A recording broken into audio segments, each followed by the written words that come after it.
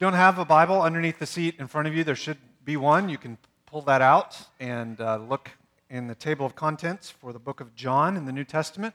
And we have been working our way through John. If you're new with us, my name is Chuck. I'm one of the pastors here. And on most Sunday mornings, our habit is to just open a book of the Bible that we've been working through and look at the next passage, take a paragraph or two, and work our way through it. Last week, we looked at John 20, and we're going to do so again today because of the significance of this text. We attempted together to summarize the chapter, and if you're a note taker and are trying to record what the whole chapter is about, a way you could do that is this sentence. As promised, King Jesus, which we've sung about together this morning, King Jesus rose again in victory. He appeared to many, and he prepared his disciples for his ascension and their continuance of his gospel mission. That's what the chapter as a whole is about. Now, nobody is going to remember all of that, but perhaps you could write it in your Bible. That would be a helpful thing. Last week, we looked together at specifically the evidence for the resurrection. And John, as he laid out his book, the Gospel of John, was very careful to show us in this chapter about the resurrection that there is an empty tomb. In verses 1 through 10, we looked together at that empty tomb. And then in verses 11 through 29, the risen Lord. There wasn't simply a tomb in which the people should assume what happened, but rather Jesus himself showed up and multiple times revealed himself, his resurrected body, to his disciples. And then finally, in verses 30 and 31, John gave us the written record. So John wrote the gospel in order that we could believe. So friends, in essence, we could very confidently say that if you believe anything happened in the first century, and you can have trust that what we know today is in fact what truly happened, then you can trust the resurrection of Jesus Christ. If you're here this morning and you're not a Christian, we're so thankful that you're here, and we're glad that you're considering the claims of Christ. Please study this evidence in John 20 for the resurrection, and understand that we're a church who's not at all afraid of any questions that you might have, or any skepticism even that you might have. We would love, as fellow human beings, to sit down with you one-on-one and to consider what John 20 says. So if you have questions, please ask somebody who came with you or build a new relationship here after the gathering. Come up to one of the pastors and ask them to consider the significance of the resurrection, in particular in this evidence. We'd very much love to spend time with you. Now today we want to consider together not the evidence for the resurrection, but rather the significance of the resurrection.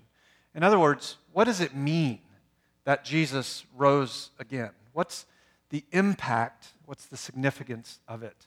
So thinking through that lens, would you now look at John 20 as Scott Wakefield comes to read for us? Thank you, brother. Thanks. Now on the first day of the week, Mary Magdalene came to the tomb early, while it was still dark, and saw that the stone had been taken away from the tomb. So she ran and went to Simon Peter and the other disciple, the one whom Jesus loved, and said to them, "They've taken the Lord out of the tomb, and we do not know where they've laid him." So Peter went out with the other disciple, and they were going toward the tomb. Both of them were running together, but the other disciple outran Peter and reached the tomb first. And stooping in to look, he saw the linen cloths lying there, but he did not go in. Then Simon Peter came following him and went into the tomb. He saw the linen cloths lying there, and the face cloth which had been on Jesus' head, not lying with the linen cloths, but folded up in a place by itself. Then the other disciple, who had reached the tomb first, also went in, and he saw and believed. For as yet they did not understand the scripture, that he must rise from the dead. Then the disciples went back to their homes. But Mary stood weeping outside the tomb, and as she wept, she stooped to look into the tomb. And she saw the two angels in white, sitting where the body of Jesus had lain, one at the head and one at the feet. They said to her, "Woman, why are you weeping?" And she said to them, "They've taken away my Lord, and I do not know where they've laid him." Having said this, she turned around and saw Jesus standing, but she did not know that it was Jesus. Jesus said to her, "Why are you weeping? Whom are you seeking?" Supposing him to be the gardener, she said to him, "Sir, if you've carried him away, tell me where you've laid him, and I will take him away." Jesus said to her, "Mary." She turned and said to him in Aramaic, "Rabboni," which means teacher. Jesus said to her, "Do not cling to me, for I have not yet ascended to the Father. But go to my brothers and say to them, I am ascending to the Father, to my Father and your Father, to my God and your God." Mary Magdalene went and announced to the disciples, "I have seen the Lord," and that he had said these things to her. On the evening of that day, the first day of the week, the doors being locked where the disciples were for fear of the Jews, Jesus came and stood among them and said to them, "Peace be with you." When he had said this, he showed them his hands and his side. Then the disciples were glad when they saw the Lord. Jesus said to them again, "Peace be with you. As the Father has sent me, even so I am sending you." And when he had said this, he breathed on them and said to them, "Receive the Holy Spirit. If you forgive the sins of any, they are forgiven them. If you withhold forgiveness from any, it is withheld."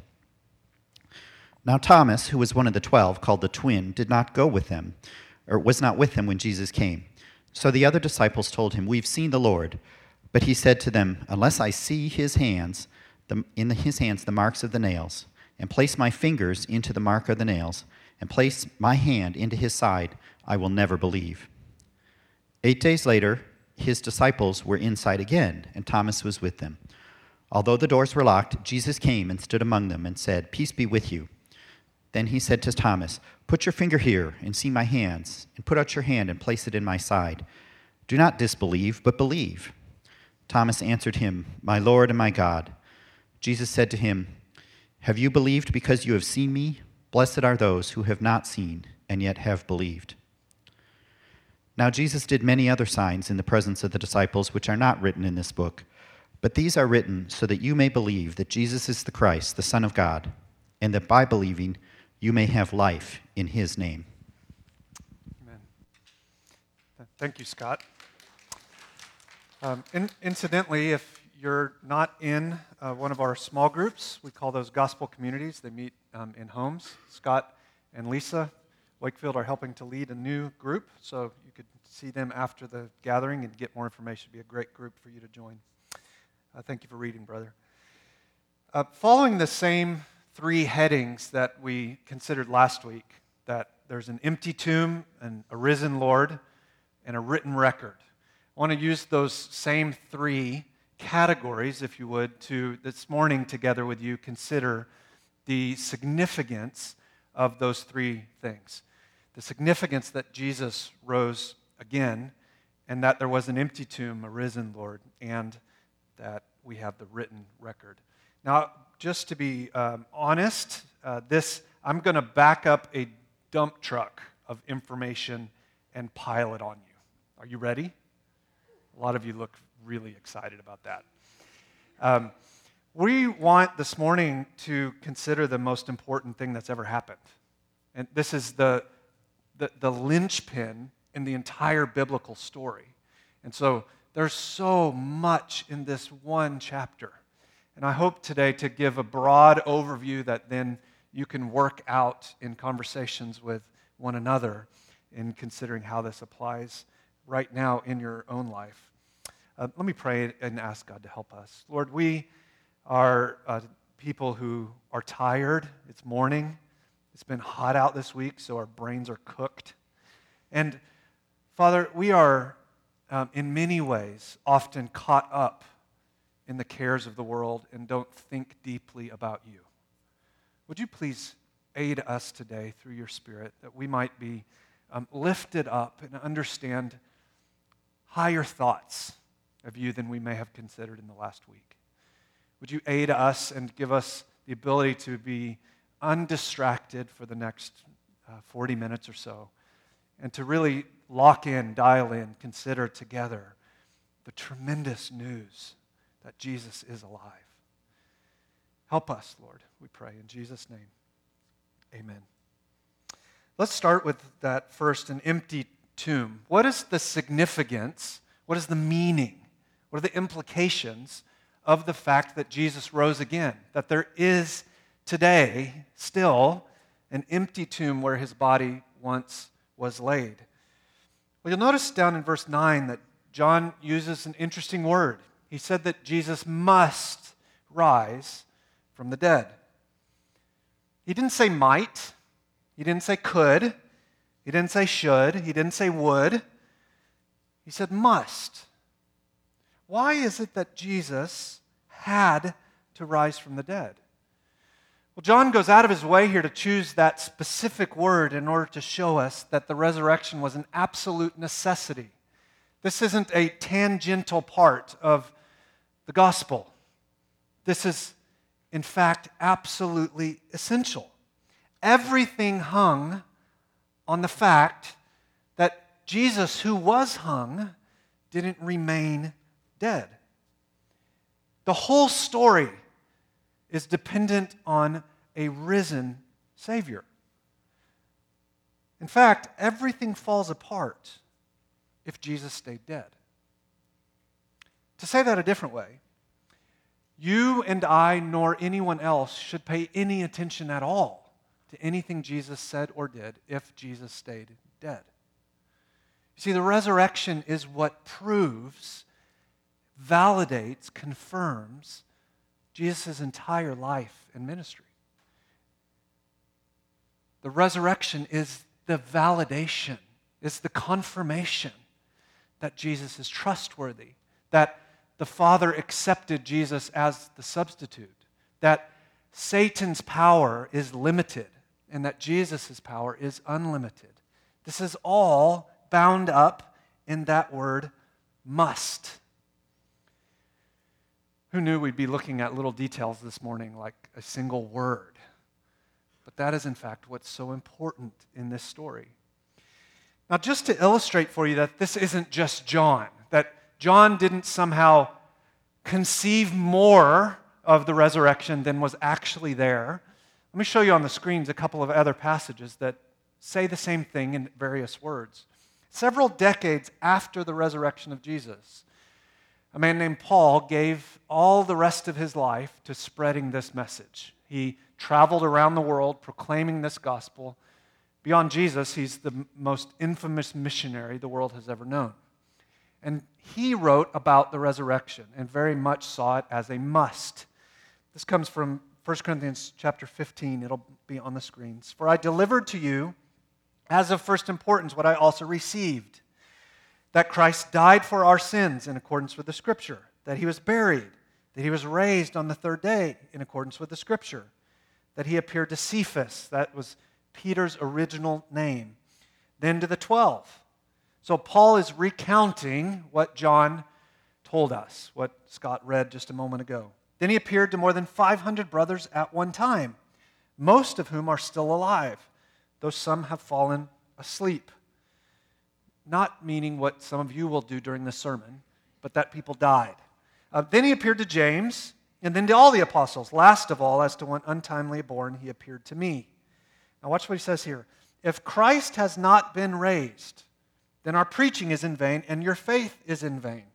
We are even found to be misrepresenting God, because we testified about God that he raised Christ, whom he did not raise if it's true that the dead are not raised. For if the dead are not raised, not even Christ has been raised. And if Christ has not been raised, your faith is futile, and you're still in your sins. Then those who have fallen asleep in Christ have perished. If in Christ we have hoped in this life only, we are of all people most to be pitied. Friends, if Christ didn't rise from the dead, you should have slept in today. This is a waste of your time. You are a fool. If Christ isn't raised, faith is absolutely, totally meaningless. It does nothing. The resurrection is that important. So John saw that, and Paul saw that. But let's go back earlier than Paul to Peter. So Peter is that one who was running with John. John outran him. John looked in, but Peter ran in. Peter saw the empty tomb. Now, what did Peter come to believe the significance of that empty tomb was? Well, just not decades, but just days after Jesus rose again, less than 2 months, Peter, who had denied Christ, who had given up on Jesus, stood in front of his own countrymen and gave the first Christian sermon. This is found in the book of Acts, Acts 2. It'll be on the screens as well. Here's what Peter said. God raised him up, loosening the pains of death, because it was not possible for him to be held by it. Now he's going to quote Psalm 16. I told you I was going to give you a lot today, but hang with me. Peter, standing in Jerusalem, the same city Jesus rose again in. Jesus has left, gone back to the Father. He's gone, and Peter's now announcing what this means. Peter doesn't understand this to be some new, novel idea, but rather what the Old Testament was always about. And so he reaches back into the Old Testament, Psalm 16, and he quotes it. He says, I saw the Lord always before me, for he is at my right hand. I will not be shaken. Therefore my heart was glad, my tongue rejoiced, my flesh will dwell in hope. For you will not abandon my soul to Hades, or let your Holy One see corruption. Who's he talking about? Jesus. You have made known to me the path of life. You will make me full of gladness with your presence. End quote. Now he continues, brothers, I may say to you with confidence that the patriarch David, okay, so David is who wrote Psalm 16, that the patriarch David died and was buried, and his tomb is still with us to this day. What's his point? He's saying David could not possibly have been talking fully and finally about himself. He must have been writing about more than himself because David's still in the grave. Which, friends, is so helpful if you think even beyond the biblical witness. Should you follow Muhammad? Should you follow Gandhi? Should you follow Buddha? No. Why? They've all rotted. Just like David did. But David wrote of someone more significant than him. That's what he's saying. Verse 30. Being therefore a prophet, and knowing that God had sworn with an oath to him that he would set one of his descendants on his throne, he foresaw and spoke about the resurrection of the Christ, that he was not abandoned to Hades, nor did his flesh see corruption. This Jesus God raised up, and of that we are all witnesses. Being therefore exalted at the right hand of God, and having received from the Father, the promise of the Holy Spirit, he has poured out on you this that you yourselves are seeing and hearing. Friends, this sermon is what birthed the church. And this is what the church has been saying ever since. The resurrection of Jesus is penultimate. The fact that he didn't stay dead is the very basis for our faith. If Jesus didn't rise again, you are still in your sins. But Christian, if he did rise again, then your sins have been removed. Amen? The resurrection of Jesus was an absolute necessity because it is the verification that all that Jesus said and did is true. Now, second, let's consider this morning together that second bucket, if you will, that second category of truth that this passage gives us, the fact that there was a risen Lord. What's the significance of the fact that Jesus is alive, that he didn't just show an empty tomb? Well, verses 11 through 29 show us through Jesus appearing over and over and over again to his followers. These encounters with Mary, then with the disciples in general, then with Thomas in particular, are all crucial to help us understand what it means that Jesus is alive. And these verses will break out or disclose to us three remarkable truths. And so, if you could picture that outline with me, we're in our second category, and in that second category, there's three different truths presented to us about the resurrected Lord. What is the significance of the resurrected Lord? Well, friends, first, this risen Lord brings us into a relationship with God. Apart from Jesus rising again, no human being could know an intimate, personal, vibrant relationship with God. It wouldn't be possible. Now, the nature of this relationship is not our obedience, either to get us in or to keep us in. The nature of this relationship with God is our adoption into the family of God. Christian, your life would be different if you actually functionally believed that. That you're not loved by God because of what you've done or are doing or will do. You're loved by God because Jesus obeyed, and He therefore made it possible for you to be adopted into the family of God. In verse 17, Jesus told Mary, I'm going to go back to my Father and your Father, to my God and your God. Brothers and sisters, do you hear that? Christian, the relationship Jesus has with the Father is now the relationship all of God's people have with the Father. So Jesus has enabled you to be seen as Jesus is seen. The great scandal of the gospel is that all of us who willfully rejected God's rule, who stuck our noses up at Him, who said, we will not rely on you, trust you, love you, live for you, but rather for ourselves. That all of us who have done that because of Christ have now been accepted back in, adopted into the family of God.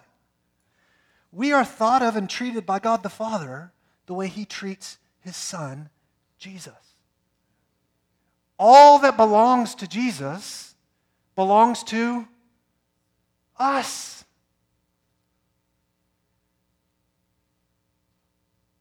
Did you hear me? Everything, all the blessing and honor and rights and privileges and relationship that the Son of God belong to all the other sons and daughters of God. This is what the resurrection teaches us. So, Christian, the next time somebody rejects you or excludes you, ponder this most wonderful reality. Since Jesus is resurrected, while you may be excluded from relationships here on earth, you will never be excluded from your relationship with God in heaven, ever. All the rejection and shunning the world can muster is nothing. For you are accepted by God. You are welcome. You are at His table. You are in His family. But we're not just accepted and adopted into God's family in the sense of that being just like every other family.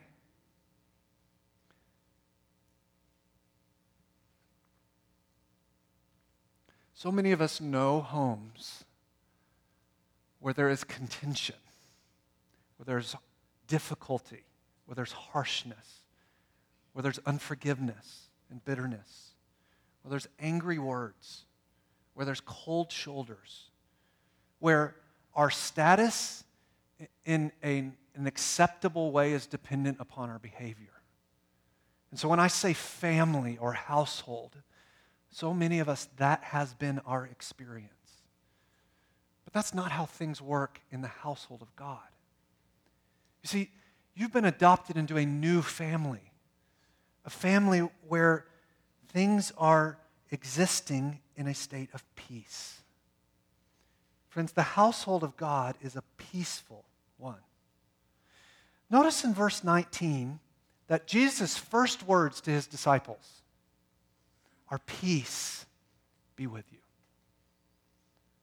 Now, if that were in there just once, that would be significant. But it's repeated 3 times. Verse 21, "Peace be with you." Verse 26, "Peace be with you." When Jesus showed himself after his resurrection to his disciples, the very first thing he wanted them to hear was peace. I find that to be so incredibly wonderful. Think of what Jesus could have rightly said. These disciples had spent years with him under his direct tutelage, living day and night, following him around, being accepted into his inner circle, hearing him pray, having his both public and private ear. These disciples had been welcomed into the most intimate moments with Jesus Christ. He had told them repeatedly what was going to happen in order to prepare them. And yet, where were they now?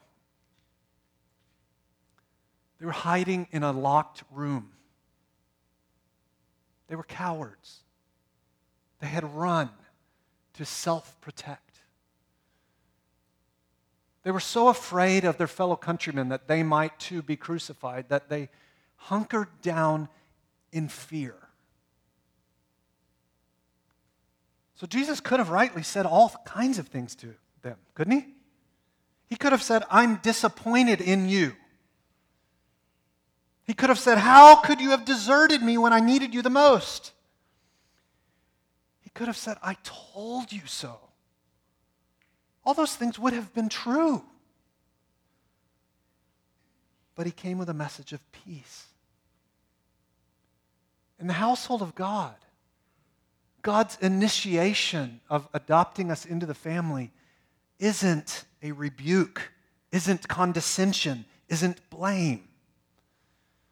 Friends, the resurrection is the announcement of peace with God for all of God's people, and then peace among each other in the household of God.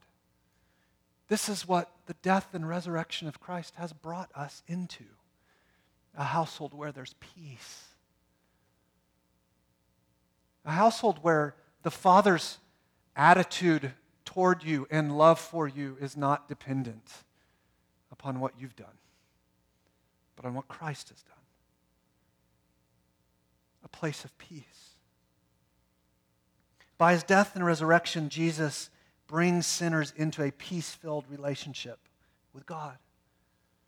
Brothers and sisters, however chaotic your present circumstances might be, whatever turmoil or illness or temptation, whatever external enemies may haunt you at present, whatever past sins may be recurring in your mind, pressing in on you this morning, the truth,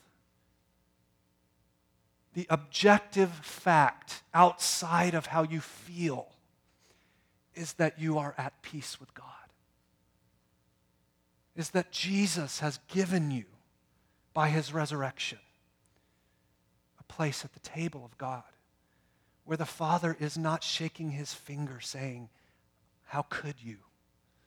but rather, "I love you." This is the gospel. This is the significance of the resurrection.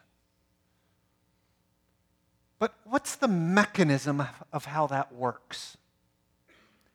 In other words, there's so many engineers in our church. Most of the time I cannot relate to you well at all because my brain doesn't work like yours does. But what are the moving parts of how a relationship with God works? What are the dealy whoppers that move, that go this way and that way, so that we can actually know God and relate to God and be accepted by God and be in relationship with God? How does this work itself out? Well, these same verses, 11 through 29, show us that the resurrection unites us to Christ. That the significance of the resurrection is that it brought about the possibility, and not just the possibility, but the actuality of human beings being able to be united to Christ. And so the mechanism for our adoption and for our peace is that we have been infused, united with the resurrected Lord. Now, I warned you that there's a lot here. No way we'll get all of this and retain it in one Sunday. But I hope you'll think and ponder and even listen to this again. Look at verse 17. This amazing truth comes in a rather odd package. Jesus said to her, who's the her? Well, this is Mary. Jesus has said, Mary, and Mary, who would never have expected to see Jesus alive again, says, Teacher. And then she probably falls at his feet in worship and is hugging around his legs. And here's what Jesus says in response. Don't cling to me, for I've not yet ascended to the Father. But go to the brothers and say to them, I am ascending to my Father and your Father, to my God and your God. This is one of the weirdest verses in the entire Bible. If you actually think through the event, here Mary is bursting with emotion that she gets to see Jesus again. And so she does what any of us would have done. She falls in worship and hugs him. And Jesus, seemingly rather coldly, says, Mary, get up off me. Can't touch this. What is that? He says, because I have not yet ascended. What is that? This took me weeks of trying to figure out what in the world's going on. Let me try to describe it to you, not in weeks, but in a couple moments. Jesus is saying to Mary, notice what he doesn't say. Go tell the brothers that I've risen from the dead. Wouldn't that be what we'd expect? That's not what he says. He says, go tell the brothers I'm ascending. Huh? Friends, the ascension of Jesus back to heaven, where he came from, was his enthronement. Now, that's not a word we're familiar with. The ascension, the return of Jesus back to the Father, was Jesus taking his rightful place as King of Kings and Lord of Lords. It was the completion of all that he came to do. See, throughout the book of John, John's been using this word hour. My hour's not yet here. My hour's not yet here. My hour's not yet here. My hour is here. What's he talking about? He's talking about that whole thing that Jesus came to do. Live the perfect life, die the sacrificial death, rise again as king, and take back his throne. Where's Jesus today? He's at the right hand of the Father in heaven. What does that mean? It means he's seated in a place of all power, all authority, all honor, able to execute anything and everything he wants to do. It means he's king. He's wearing the crown. Today, all Christians bow to him, but one day, everybody will bow to him. He is King of Kings and Lord of Lords. This is why it's so important to understand the ascension.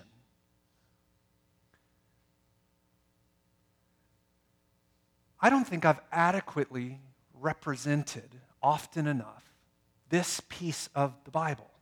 And so let me just say to you, I'm sorry. I'm still learning. And I've come to see the last few weeks the importance not just of the death and not just of the resurrection, but of the ascension itself.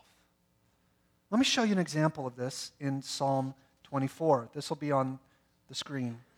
Who shall ascend the hill of the Lord? Who shall stand in his holy place?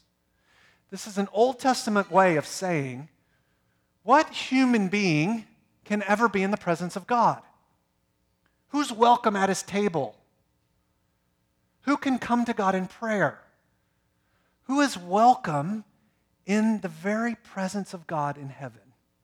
Who can have a relationship with God? The category makes sense? All right? Verse 4, he who has clean hands and a pure heart, who does not lift up his soul to what is false and does not swear deceitfully. Is that you? This is not a hard one. No. Friends, think about the last 24 hours of your life.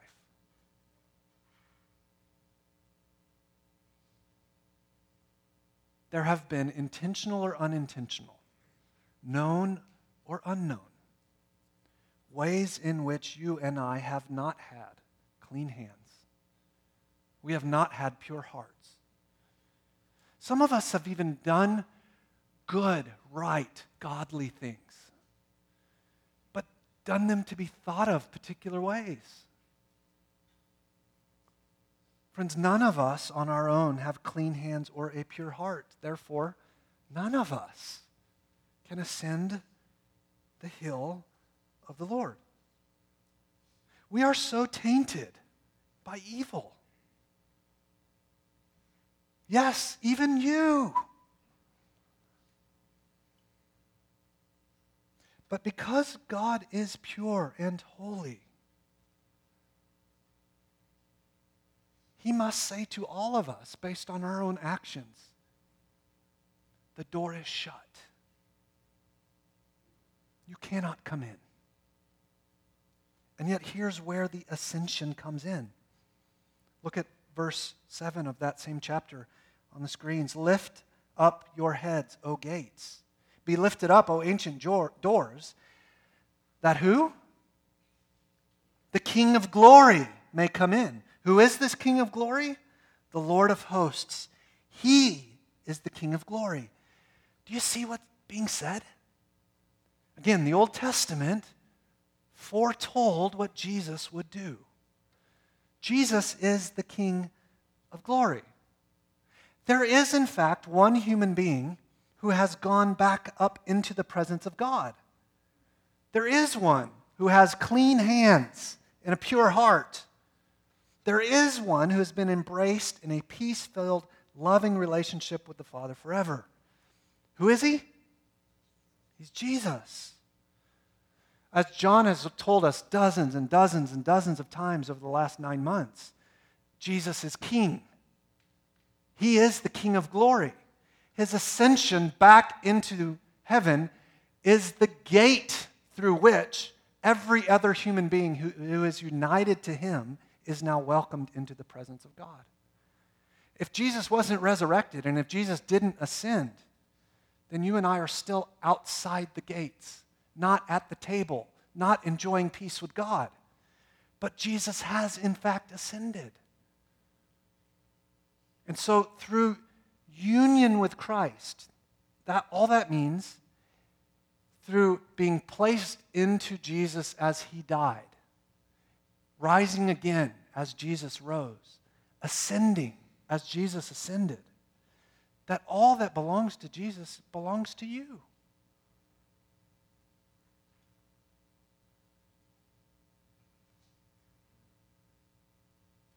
This is the biggest piece of dynamite, brain-exploding news that I have for you today.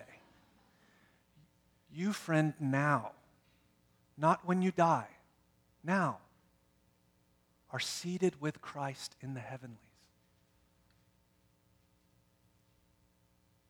enjoying all that Jesus is today. The rest of your life is simply about coming to live in light of what's already true. not earning more and more and more from God, but living in what He's already given you. Who can stand in God's holy place in heaven? Jesus. And because Jesus can, who else can? We can. Jesus is showing that Mary is not now in the physical presence of Jesus, but she is spiritually. You see, friends, Jesus' ascension is our ascension. All of this happens through our union with Christ by the Holy Spirit. See, Jesus, as He ascended, then He sent the Spirit. The Spirit now lives in us, indwelling us. And it is the Spirit that made us unified with Christ. Can you give me like 6 or 7 more minutes? Okay, we've talked about 2 things that have come about because Jesus is alive. Let's look at the third. The significance of Jesus' resurrection is that we've been commissioned to continue His mission. Jesus' death, resurrection, and ascension did not complete all that Jesus would want to do in the world. There's still work to be done. Now, the work is different in that we're not actually doing the death and resurrection and ascension, but rather we're announcing it. Verse 21, Jesus said to them, "Peace be with you. As the Father has sent me, even so I'm sending you." Yes, you. Yes, us. Not after everything's been worked out in our lives. Not when we've attained some status of complete biblical knowledge. Not when we've finally, fully conquered that sin we can't seem to get past. Not when every relationship we have is absolutely perfect. Not when our thoughts no longer drift away from God. Today, right in the state and status that you are at, Christian, you and I are being and have been commissioned with the gospel ministry. This is what it means to be saved. We continue doing the work that Jesus did because Jesus is now doing it through us because we've been united to Christ. Do you see how all this stuff goes together?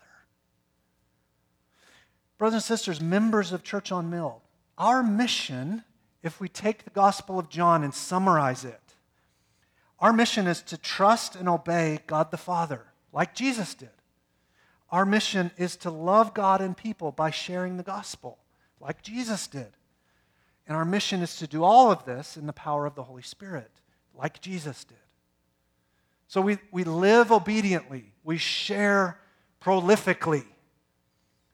And we do so not in our strength, but in the power of the Holy Spirit. Another weird thing in this passage is when Jesus went like this. Look at verse 22 and you'll see it. Jesus breathing on His disciples. What is that? Well, very likely what happened here is 2 things. One, Jesus said, "I'm sending you on the mission." And then He symbolically, by breathing, foretold to them what would happen in just a few days. Acts 2, if you want to read more about that. In Acts 2, the Spirit, because Jesus ascended, then Jesus sent the Spirit not to be around people, but rather to reside within them, that they might live with His power, that Christ, through the Spirit, would live in us. And what's that Spirit for? Well, according to the biblical story, the Holy Spirit's mainly been given that we would be witnesses. There is so much not in this church, but in Big C, Universal Church, wrong in our understanding of the Spirit. The Spirit hasn't been given that we might whack each other on the head and fall over, or bark like dogs, or talk in some crazy nonsense. The Spirit's been given that we might intelligently, compassionately, lovingly, tenaciously witness to the risen Christ. And we need that. We need Him. Because in and of ourselves, we're ashamed of the gospel. But by the Spirit, we can do this. That same power that enabled Christ is the same power that lives in us. But I think there's something else going on also in John 20 when Jesus did this. I think He's also doing what He's been doing the entire book of John. He's going back to the beginning. See, in Genesis 1 and 2, we find the creation of Adam. And God formed Adam, and then how did He get life? God breathed. Jesus is the second or the last Adam, the new creation. And so very likely what John is saying is when Jesus went, I wasn't planning on doing that. Jesus is saying, just like God gave physical life in the beginning, I am now giving new life. Isn't that incredible? Oh. God is breathing life into a new humanity even now. The resurrection of Jesus is ruling, He's reigning, He's giving life to a whole new humanity, a humanity that will go on forever. What does that mean for us as a church? Well, the you in this verse is plural. It's meaning us together. Brothers and sisters, our spiritual work until Jesus comes is to announce that new life has come in Christ. And we do so collectively as a church. All the stuff in the rest of the New Testament about the one another's, about membership in a local church, where did that come from? Well, in the John writings, it came from John 20. It came from John saying, we've been given a mission. So I put that in the language that we use around here. We do this as we affirm new members by recognizing God has saved them. And we do this as we remove members who fail to live lives congruent with the King they claim to have trusted in. That's what John 20 says. Now that's hard work. But that's essential work. That's what the church is in the world to do. To proclaim the gospel, to receive those who believe, and show it in baptism. To hold out the Lord's Supper, that we might partake, reminding ourselves of the death of Christ. To help each other stay on this narrow path that's so hard to walk in. And then, in those rare cases when someone says with their mouth, yeah, I trust Jesus, but their life shows nothing of Jesus in an ongoing way, then we're to remove them that they might not be deceived, but rather really trust in Christ. This is the work we're to do. That's what verse 23 says. If you forgive the sins of any, they're forgiven. If you withhold forgiveness from any, it is withheld. If you feel ill-equipped to do that as a member of this body, then understand our elders are trying to give themselves to helping all of us feel more and more equipped in it. Now we're out of time, so I'm not going to be able to do the third thing, the significance of the written record. But let me just say this in closing. Non-Christian, the Gospel of John was written mainly for you. It was written to communicate to you. Jesus came Jesus died. Jesus rose again. Jesus ascended. And if you believe all of that, if you trust that that's true, if you'll yield the reins of your life to a far better king or queen, if you'll give yourself up off the throne and trust in Jesus, then you will be saved. You will have life. Won't you do that today? Let's pray.